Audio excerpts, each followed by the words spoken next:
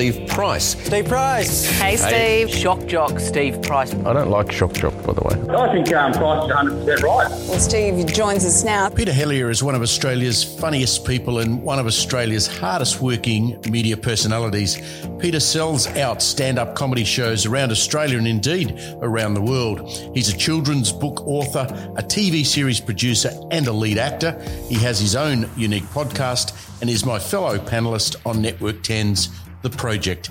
He's also a dad and a husband, and perhaps a little uniquely in media, he happens to be a really nice bloke. You guys have got FOMO, I can tell. You got the fear of missing out, yeah?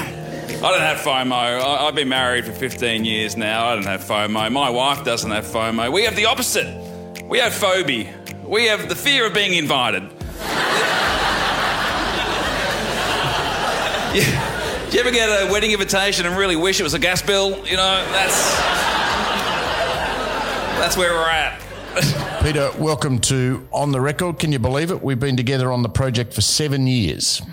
Time flies when you're having fun, Pricey. I've always said that. And it has gone quickly. And I do remember when I joined the project, I think you were the bloke I was a bit, I was nervous about, because I thought, how am I, we're going to get along. He's probably going to hate me. You have your view from the outside. And even though I must say, everyone inside the project was always, said how much they loved you and respected you. And it's been a great 7 years. And here's to 7 more.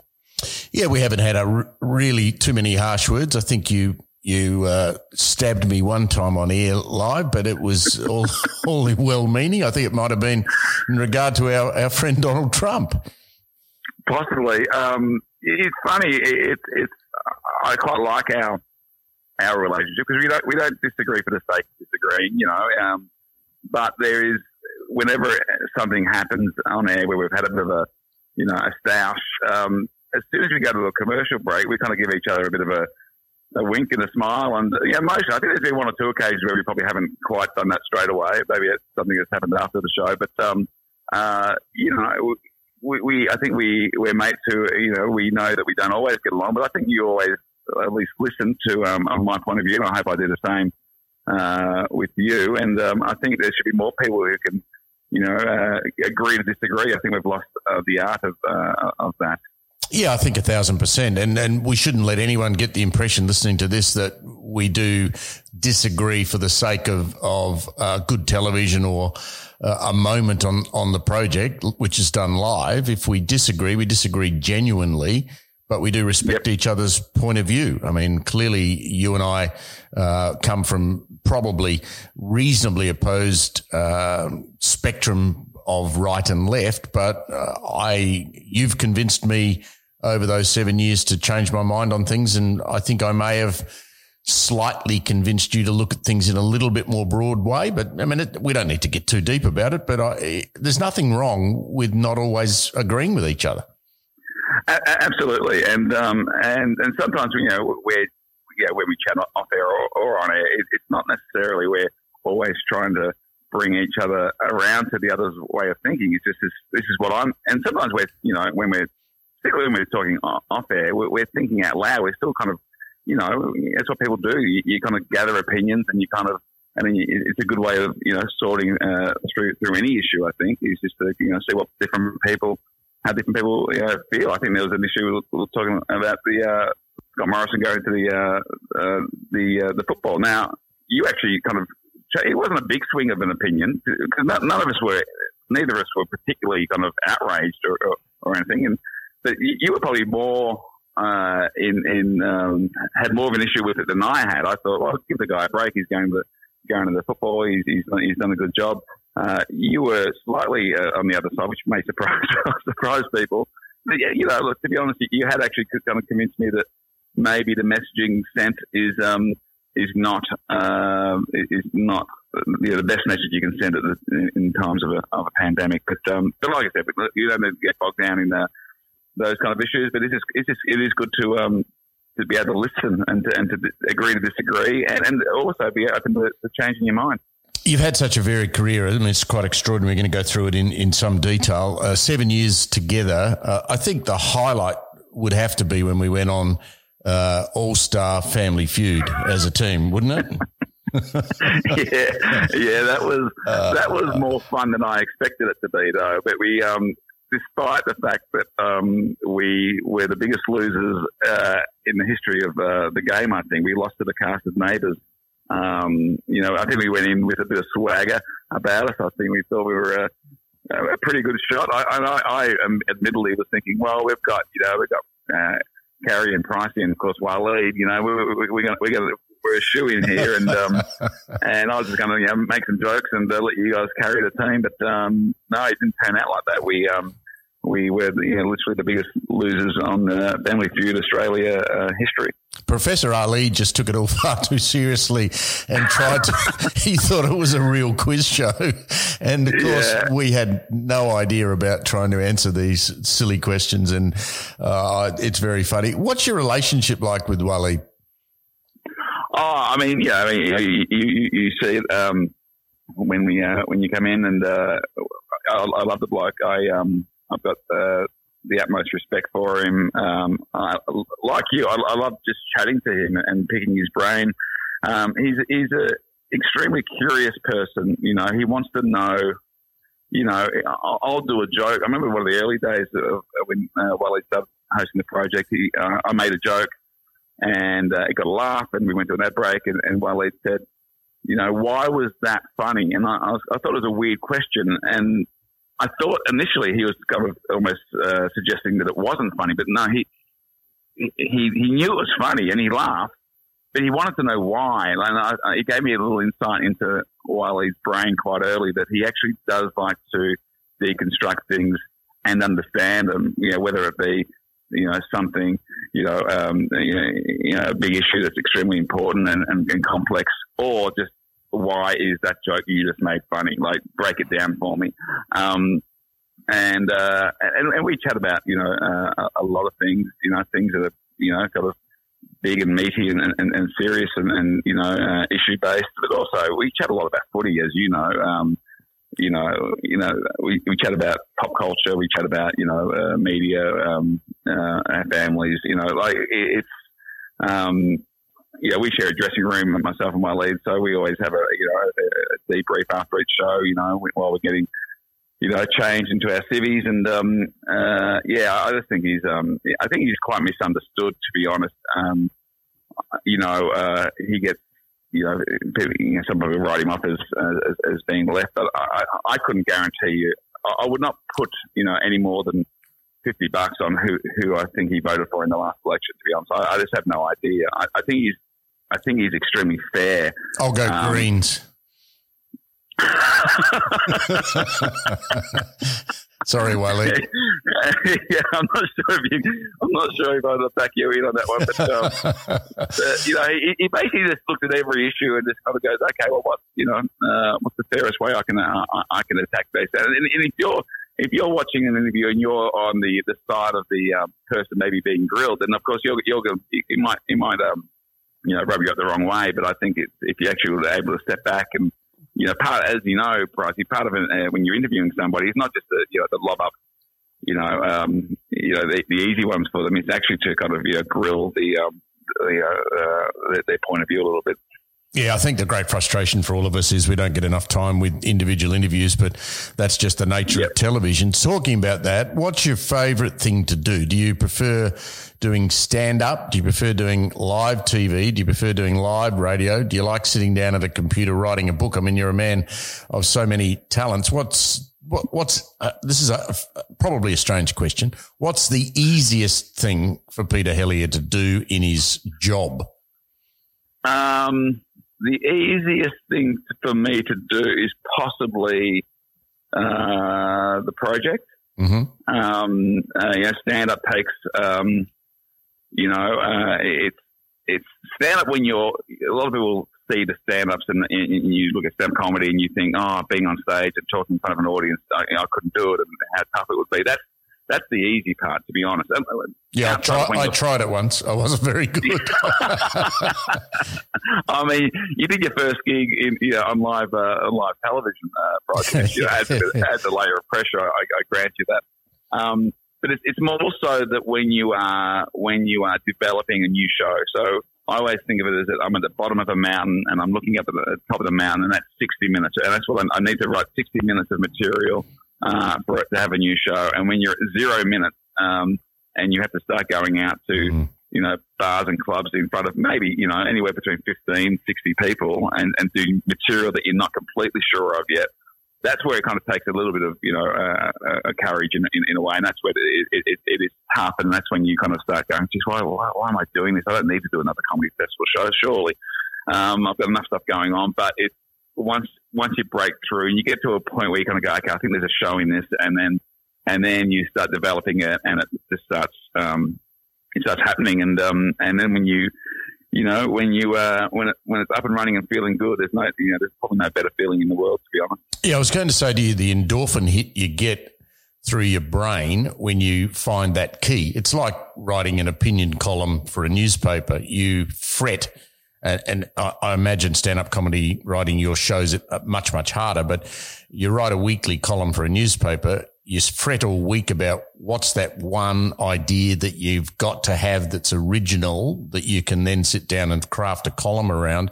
It must be exactly the same sort of thing with a stand-up comedy show. At some point, that light goes on in the brain, right? And okay, I've got this. I can now write it.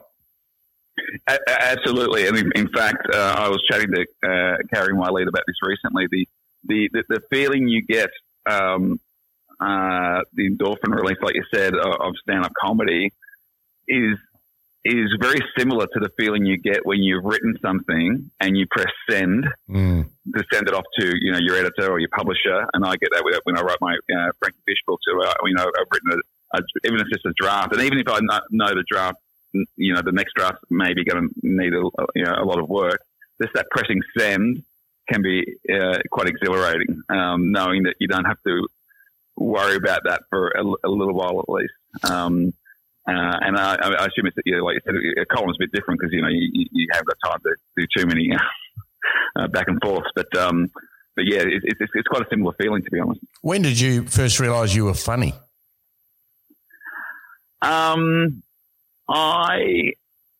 think it was just making my cousins laugh. We were a family who, particularly when I get together with my cousins, we really love to laugh. Comedy is regarded highly. Our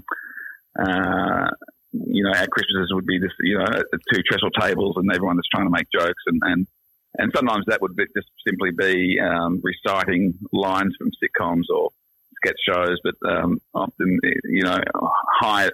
more highly regarded than that was actually, coming up with an original line. And I remember I was the younger of the cousins, and being able to make my older cousins laugh felt really good. And then I went to school and kind of found that I was, I won't say the class clown. Jerry Seinfeld says the class clown is a bit of a hack.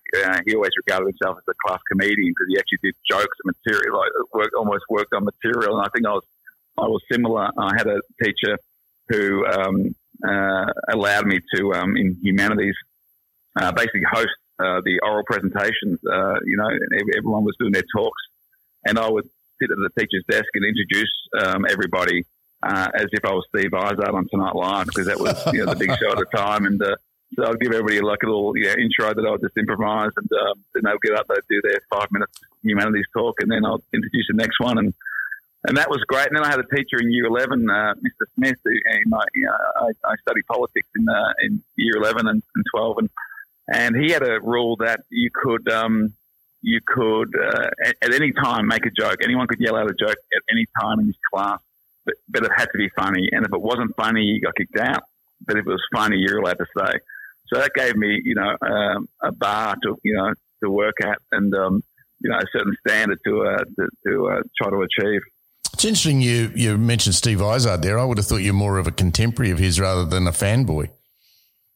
No, well, I mean, Steve's been around for a while, and he was doing Full Frontal when I was at high school, and then Tonight Live, kind of around at the same time. I think he was doing both at the same time, possibly. So I grew up, loving the DJ and the comedy company, and then the Late Show. And kind of fast forward and I did actually work experience at Fast Forward at Channel 7. I did it at Channel 7, and I got to spend 2 days just sitting in the bleachers, basically watching Magda and Steve and Michael Veitch, and Mark Downey rehearse, and Ted Emery, the director, kind of directing them, and it was amazing. No one spoke to me. I just kind of sat there. I think they didn't really know how to handle the work experience kids, to be honest. So they just put them somewhere. I got to work with Drew Morfitt, the late Drew Morfitt as well. The first couple of days I did sport, and then the last couple of days I was watching Fast Forward rehearsal. So it was pretty inspiring, and to now be kind of mates with Magda and Steve, and I worked with them both on the project of I wrote with Magda on a series on the ABC I did called It to Date. It's been, I've had a lot of pinch yourself moments. Like Glenn Robbins is also a massive, a massive hero of mine, and I loved Uncle Arthur and all that. So, and I've got to become mates with Glenn and also the Working Dog guys, Rob Sitch and Santo and Tom and Jane. That's where I kind of, think of the 14-year-old me and give myself a little high five. Well, my view of political correctness. I mean, when you think back, Fast Forward, that sketch show featuring a couple of Vizard's characters, the gay airline steward and the Indian rug seller, you could probably not get away and do that on TV anymore, could you? Oh, no. I think you could remove the possibly out of the question. Vizard was doing that in blackface. Yeah, and I have probably my views on cancel culture. I think there's more to be gained going forward than looking back. I think you can. I quite like what they've done with Gone with the Wind, as far as they took it off air for a bit, and then they've come back with some context for it, as far as a short documentary I think you can watch before and then after, and it explains. I'm absolutely all for that. But I think going back and judging people on the things that they were doing 30 years ago is tricky, and I think it's much better moving forward than looking back. But as far as political correctness go, I think it does. We have to. I just see it as a comedian, and as a comedian, I should be more than anyone. Political correctness has been a bigger in a way stumbling block, because it's a threat. It's an enemy to what you do. Yeah, but I support it because I think it makes people's lives better. Do I think sometimes it goes too far? Of course I do. But I think there's a purpose for it, and I think I would hate for us still to be doing the same comedy we were doing 30 years ago. I think comedy always needs to evolve. I'm happy to be given a set of guidelines, kind of saying, this is not acceptable. This is, this is, what this does to this certain group of people. Then I have to make the choice. Do I want to do that to that certain group of people? No is my answer. So I will evolve my comedy and become hopefully a better comedian for it. We're chatting to Peter Hellier for On the Record. You talk about your inspirations in comedy, a lot of the characters from those sketch shows. One of your great mates is Rove McManus. You started on community TV, Channel 31, I think, with Rove. That would have been pretty basic back then, wouldn't it? Yeah, that was Rove at a desk and me sitting at the desk and having a chat to him. But we would go out and shoot some sketches, and literally it would be, I wouldn't have a script, I would just have an idea. And it was often Rove, another couple of comedians, Adam Richard and Kim Hope, and we would just, kind of ad-lib our way through some ideas that I had. And I remember one day I got the call that none of them were available. So I ended up just shooting an interview with myself. But I had a Guinness beanie in my car. So I grabbed a Guinness beanie and I just interviewed myself as if I was the reporter looking for my Irish twin brother, not realizing that the person I was interviewing was obviously the person I was looking for. But it was pretty basic, but it was great. It was, Channel 31. You look at and I'm glad it kept its funding at least for another year. It's record. If that was a breeding, an official breeding ground for business, it would be revered. The fact that it's produced so much talent. The draft out of there has been quite extraordinary, to put it in a football term, hasn't it? That's a beautiful way of putting it. To be honest, it's Rove, it's Hamish and Andy. There are so many people come through there. Luke McGregor more recently, Tommy Little. So it's Husey. And when I went to Channel 9 to do Rove, the directors were all really, they couldn't understand how we'd come from stand-up to, we hadn't been doing stand-up for that long, to be honest, and we had craft, I knew, I remember them saying, how do you know when to find the cameras? And it's something that I just learned at Channel 31, and I really hope it stays around for a long time. You had an amazing career. One thing I really like about the Peter Hellier story, is I've done some research. You'd be surprised I've been doing research on you, is that not everything's worked. And the reason I'm comfortable in asking you about this, and I know you don't mind talking about it, is that I've had my own failures. In 2010, I came back to Melbourne from Sydney to start Melbourne Talk Radio, which lasted 18 months. We burned a lot of money and it didn't really work in the end for a whole lot of reasons. That same year, you were convinced to go and do a show on Channel 7 called The Bounce. Yep. Tell us how that came about. Well, that came about because Rove had finished. Rove had finished, so he pulled up the stumps and which I really supported him in that move. He'd been a big couple of years for Rove. And he decided he needed a break. So I kind of really wasn't, and I'd left before the game a year or so earlier because I was doing breakfast radio during the week, and then Rove had moved to Sundays, and before the game was Saturdays. So 7 days a week, both ends of the day. Yeah, and I had a young family, and I remember saying to my manager, I don't want to be a dad who's, on the TV talking about the footy, but actually not being able to, go to the footy with my kids or play, kick the footy in the park with the kids. So it was actually an easy choice. And before the game was a show that I created. It was my idea. It was very personal to me. And I decided to leave. And then about a year later or so, I got a call from Rick McKenna, and he was, curious and trying to get gauge my interest in starting up a footy show on Channel 7.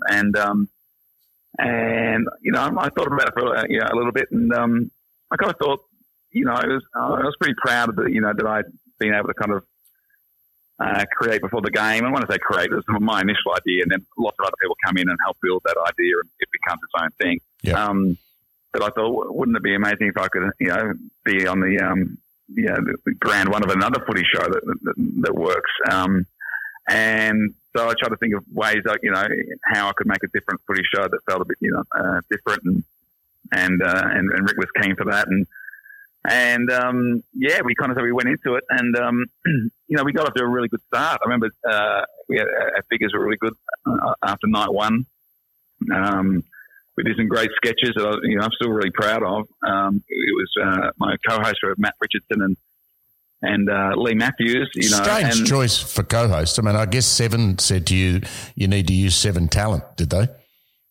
I think that was part of it. And Richo was pretty hot at the time. Everyone loves Richo. And I just loved having the gravitas of Lee Matthews around. My granddad was one of the biggest you know. How did anyone convince Lee to do that? Well, it was just another footy show, you know, and you know, everyone loves working, and I think, you know, Lee was, you know, excited by the idea.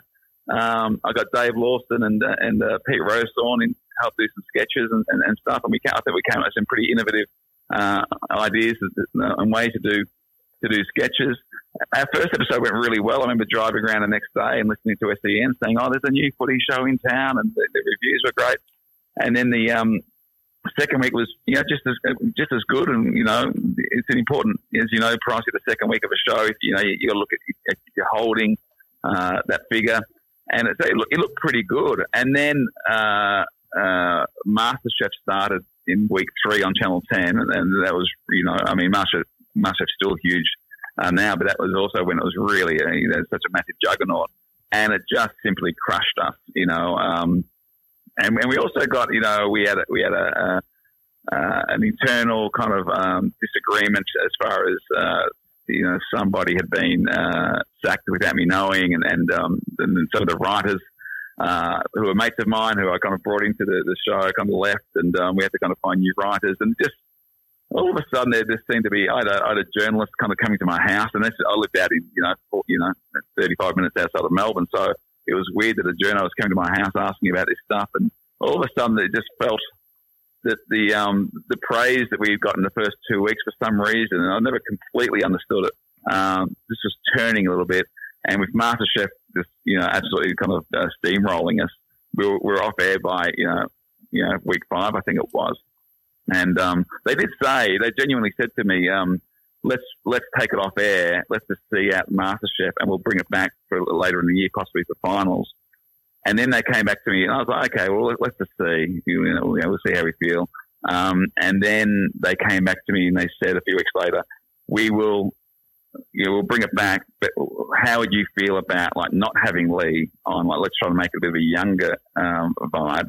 And I should be clear, I don't think this was officially, whether it was official or just an idea, the very thought of me being responsible for Lee Matthews losing a job was like just, I could not have that. You know, my granddad's favourite footballer was Lee Matthews. Lee Matthews has succeeded in everything he's done. I'm not going to be, you know, already, I guess, by, you know, having him involved in a show that I kind of helped put together, I'm probably already a blip on his radar, you know, or, you know, so I just said, like, let's just pack it up. Let's not bring it back. You know, we gave it our best shot. I would have liked, I think, Channel 7 to maybe try to weather the storm of MasterChef and you know, come out the other side, you know, with, you know, another 10 episodes where we've built the chemistry, we've gotten stronger, and then heading into the finals that way. But, you know, it's a commercial decision, and you know, they're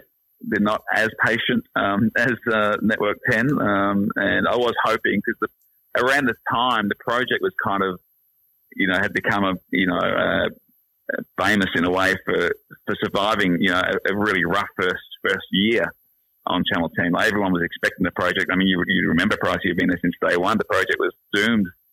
You know, from, you know, the first episode that went to air, everyone was just waiting for it to be axed, and 10 famously stood by it, and it's now, you know, still on air 12 years later. So I was hoping at the back of my mind that 7 might take that kind of attitude towards the bounce, but in the end, everything happens for a reason. I stopped doing that. I started doing It's a Date on the ABC, which is very one of the highlights of my career, and then the project asked me to kind of join them. So I'm glad it turned out like that, to be honest. No embarrassment at all about being beaten by MasterChef. I mean, the show's still going, and it's in its final couple of episodes for this season's run, but it's still, you know, almost pulling 1 million people a night. So, you know, I mean, MasterChef's been a juggernaut. But how did you did that affect you personally? You're the sort of person that when you have a loss, I mean, aside from when Collingwood loses, when you have a loss like that professionally, does it play on your mind? Do you doubt does your confidence get dented? Because we all know that performance in the media is all very much about confidence. Do you dwell on stuff like that? Oh, it can hang around a little bit. I was fortunate in a way. I literally got the news that Seven were acting it on the day of the premiere of a movie that I'd written called I Love You Too. So I didn't have time to wallow it, which is it was quite a good thing. I was in a very fortunate position where I had a movie to promote. So I was about to have this premiere of this movie and then go off and do all the press for it. So I was going to be in Melbourne doing press, and in Sydney, then in Brisbane. And so I was able to move on. People interviewing me about that weren't really interested in this footy show that I'd done. So I got to hang out with, the actors, Brendan Cowell and Yvonne Strahovski and, Megan Gale and then do kind of just talk about our movie for a few days. And, but with that said, it does weigh a little bit on you because it puts pressure on the next thing that you do. Yeah. I've been really lucky. I've been involved in 3, 10-year shows, 10-year plus shows with Rove Live before the game and now the project. It's a date, with 2 great seasons on the ABC. How to Stay Married is looking like it'll go to a 3rd season. Skid House even ran for, I think 3 or 4 seasons. So I've been extraordinarily lucky. There have been things that haven't worked, but, if you look at anyone in this industry, Pricey, who you respect and who's been around for any amount of time, they've all had stuff that hasn't worked. You learn a lot from your failures, but like you said, it did come out at a time where I also the breakfast radio gig didn't go as well as I would have hoped. So that time was probably the hardest time as far as I had 2 things that hadn't worked, which had never happened before. Up until then, I had a pretty golden run. I just kind of put my head down and try to think of the next thing to do, and that was It's a Date, and It's a Date was a really important thing for me because I got to direct for the first time. I got to work with so many new people I'd never worked before, and write, which I hadn't done for a while. I mean, already your work ethic, you're always busy and you're always juggling more than 1, 2, 3 or 4 projects at a time. While I've been working with you on the project, you've done How to Stay Married and you're still doing stand-up comedy. In all of this, your love for your family and your football club is at the centre of your life. I know that. We'll talk about how important your kids are in just a moment. But the Strawny character that you invented, the bogan Collingwood football player with the blonde wig who is a superstar in his own mind, did you base that on any real person, or is that an invented character? No, it was an invented character. In fact, it was a great mate of mine, Paul Collegia, a great comic writer, and he and Adam Rosenbach came to our pre-season before the game meeting where we just everybody threw in ideas and they said, we've got an idea for Pete to play a footy character who's you can't get a game, and I think Collegia actually had the name. I think he said his name's Strawny, and that was really about it. And I think I'd known Collegia since I started doing stand-up comedy back in '96. So he knew the stuff I liked. So I think he knew I'd be pretty respondent to that. And we met with a couple of clubs, I think. But the first club we went to was Collingwood, and we met with Neil Baum and Greg Swan, both no longer at the club, but we pitched them the idea because we wanted them to be involved as much as we wanted to shoot around the club, and they were really smart and really they could see the potential for it. They knew that Strawny would be wearing the Collingwood outfit, and there'd be 6 sponsors represented on that thing. So it's all it all helps, and so they opened up the doors for the club, and I remember going out on stage the very first time I performed Strawny. I just had the wig and I was introduced to the Collingwood members at this function they had where all the players were being introduced. And I remember going out, being introduced, and I still had no idea who the character was. I was just putting my arms in the air and saying Strawny, but I had no idea really about anything. We had one of the first scenes we shot maybe after that was in our production office, and it was Strawny getting drafted. And the joke was that Strawny was a Western Bulldogs supporter that got drafted by Collingwood. And the only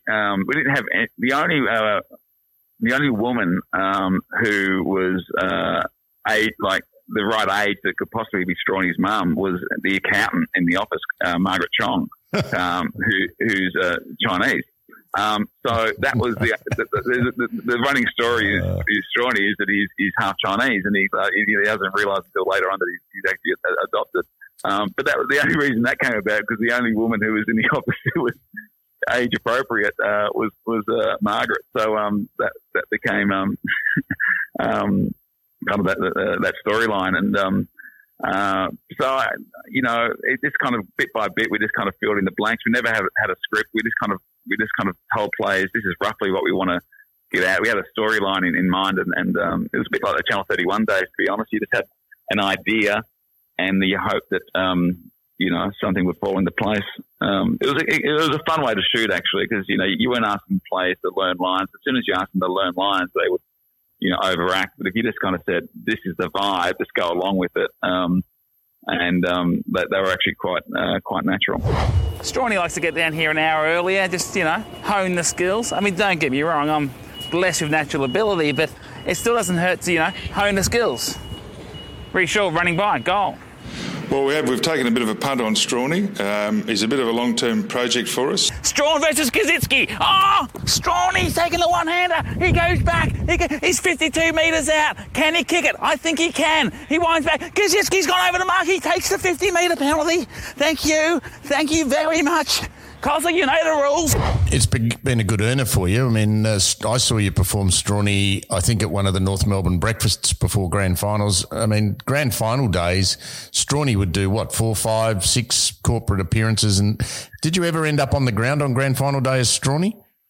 Not as Strawny, but I had a really weird experience, I think, in 2001, where myself and Samantha Lane, Tim's daughter, yeah, fantastic talent. And one of my proudest things is I remember interviewing Sam with our producer Michelle White for the job on Before the Game, and to see where she's kind of gone now. She's such an incredible person and talent. But we got invited because Channel 10 that year was broadcasting the AFL Grand Final. We got to bring the AFL Premiership Cup to the MCG in a military helicopter. What? So we're flown into the centre of the MCG on Grand Final day. Got out and presented the Premiership Cup, and I still very think Channel 10 way of doing things. Very Channel 10, and it's like I just feel like those things, Bob Skilton should be doing that. Like legends of the game.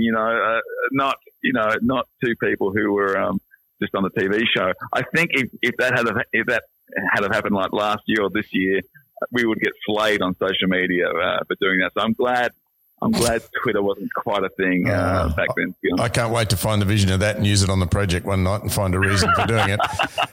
We've all been in lockdown forever. One of the humorous parts of it has been your cocktail parties at home with your wife, Bridge. Explain your relationship with her and your children. It seems like it's a lot of fun in the Hellier household. It's not too serious most of the time. Yeah, I mean, there's always light and shade, but yeah, we've certainly tried to keep it fun. And very private. You don't talk about it often. No. I mean, I talk a lot about her on stage, and but some of that is, there's, the truth gets bent and a lot of that. But no, she's an incredible support for me, and has been. I met her in '99.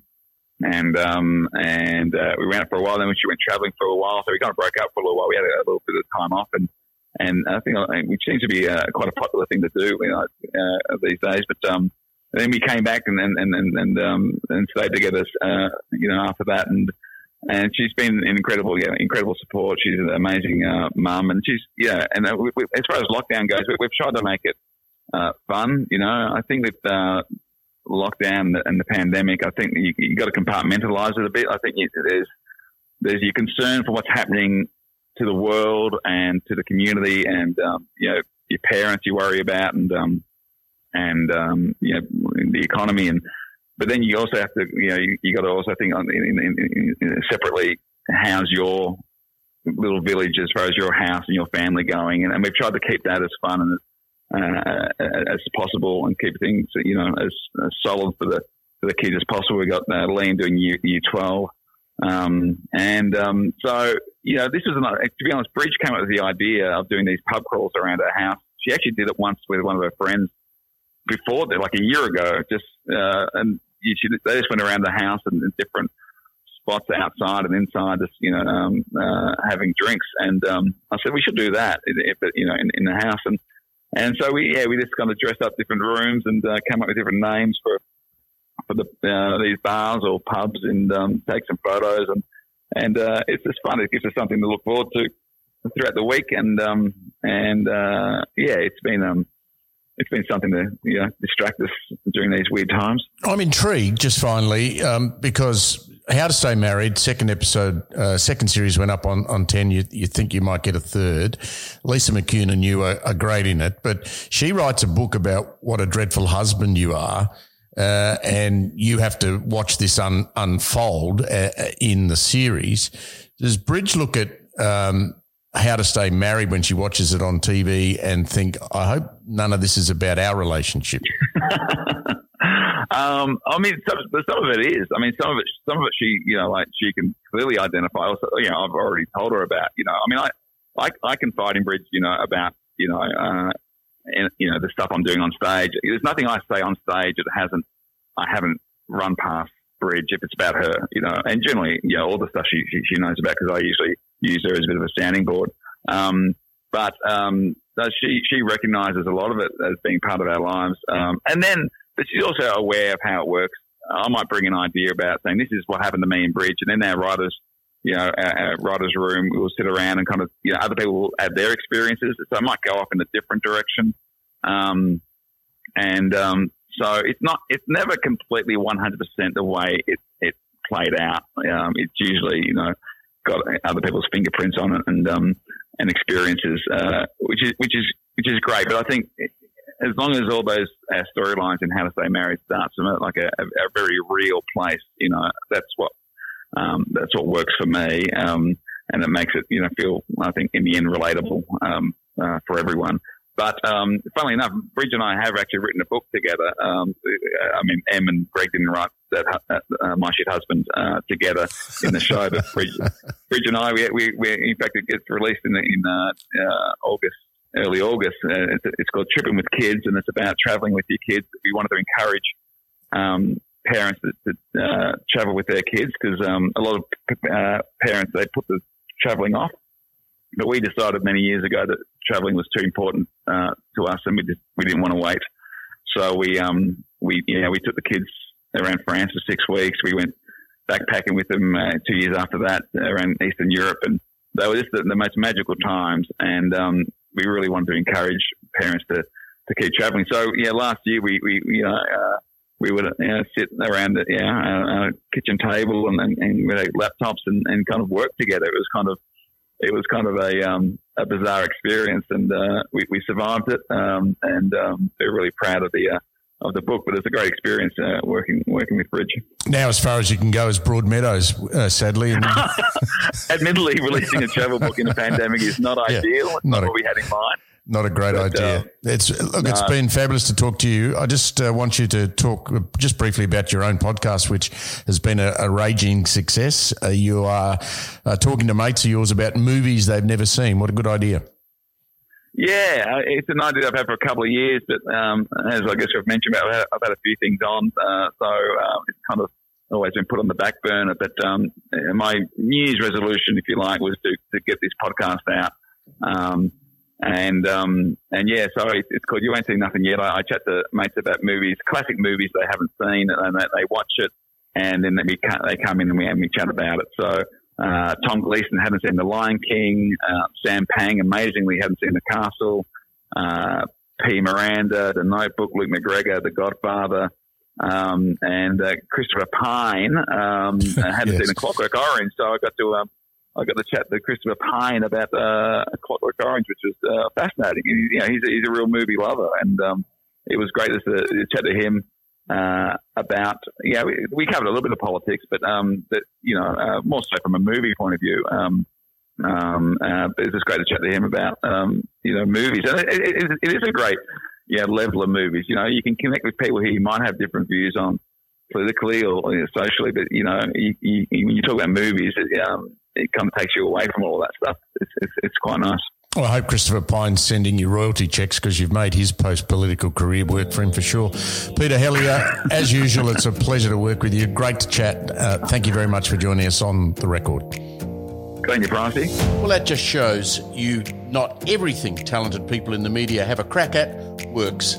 Next in our podcast series On The Record, the incredible story of Conservative commentator Rita Panahi.